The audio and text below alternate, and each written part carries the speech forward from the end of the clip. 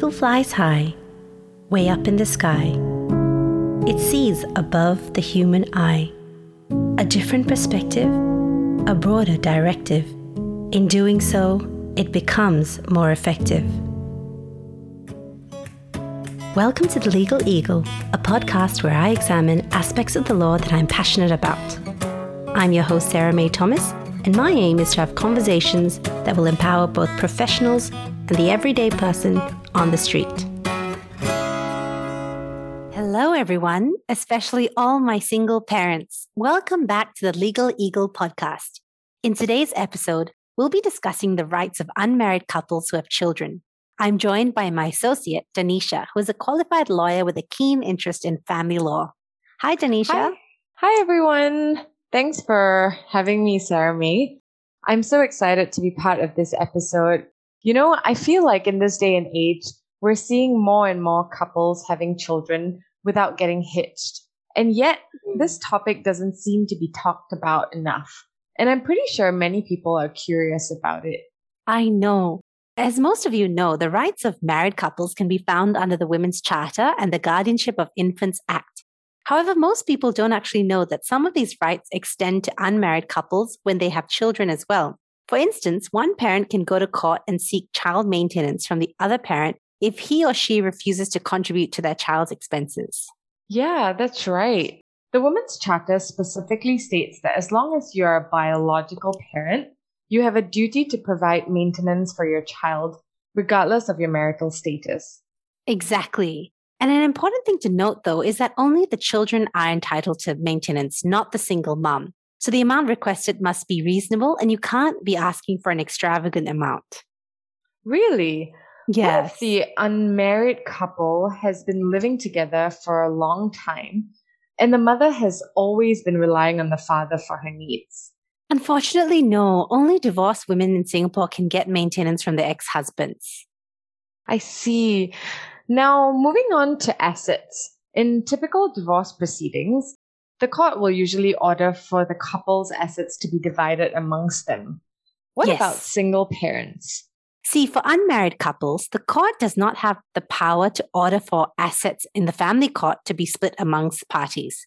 However, specific assets like joint bank accounts and a house held in joint tenancy can be split amongst the parties without the need to go to court. So in the event of a dispute, they would actually have to go to the state courts or the high court to have the matter heard like they were private individuals, not a married couple. Ah, that's really interesting to know and very helpful as well. Now, let's talk about the kids of the single parents. I assume the kid would usually follow one of the parents, right? Yes. So what is the other parent entitled to then? And how often can he or she actually see the child?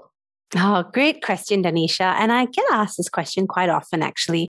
So most of the time, if the parties can't decide amongst themselves, the court generally grants joint custody to the biological parents. So for listeners who don't know, there is a difference between custody, care, and control. Everyone tends to lump everything together under the umbrella term custody, but custody actually refers to the decision-making power of all major matters relating to the child.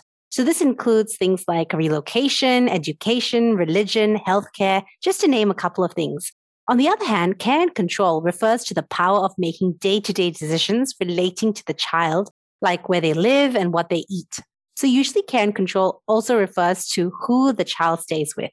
Ah, yeah, that's really good that you're making the distinction between custody and care and control. Say a parent doesn't want joint custody. What happens then? Yeah, so the idea of joint parental responsibility is entrenched in our family law system. Courts generally award joint custody to emphasize that parenting continues to be a joint responsibility even after divorce. See, even if a parent does not want joint custody, the court might still award it, which means both parents should continue to make decisions for that child and in the child's best interest. Ultimately, at the end of the day, both parties should be involved in the decision-making for the child as much as possible. However, I would make a note that courts do award sole custody in really exceptional circumstances, such as when one of the parties have been physically or sexually abusive towards the child or the partner, or perhaps in a situation where the court finds that the relationship between parties is just so acrimonious that cooperation is virtually impossible. That sounds fair. What happens when the parent with care and control doesn't allow the other parent to see their child, especially after a very messy breakup? Oh, that's a good question. You're asking great questions, Danisha. And, unfortunately, this situation happens more often than you think. But the baseline is that no parent is allowed to refuse the other parent from spending time with the child. So that would be construed as obstruction of access. And the courts here take a position that it is in the child's best interest to see both parents. And in Singapore, the child's welfare is the paramount consideration. So even if you're not married, you are entitled to reasonable access to the child, and one parent cannot be obstructing access. This could mean having a dedicated time every week to see your child, one that provides as little disruption to the child's schedule as possible. So if dad does not allow mom to see the child or vice versa, they can actually apply to court for access. So I hope I've answered some of your questions, Danisha. And for listeners, a lot of people don't realize that single parents actually have a lot of rights here in Singapore. Perhaps not as much as a married couple, but the rights still exist nevertheless. So thank you so much for listening. And Danisha, it's been a pleasure having you on the show with me.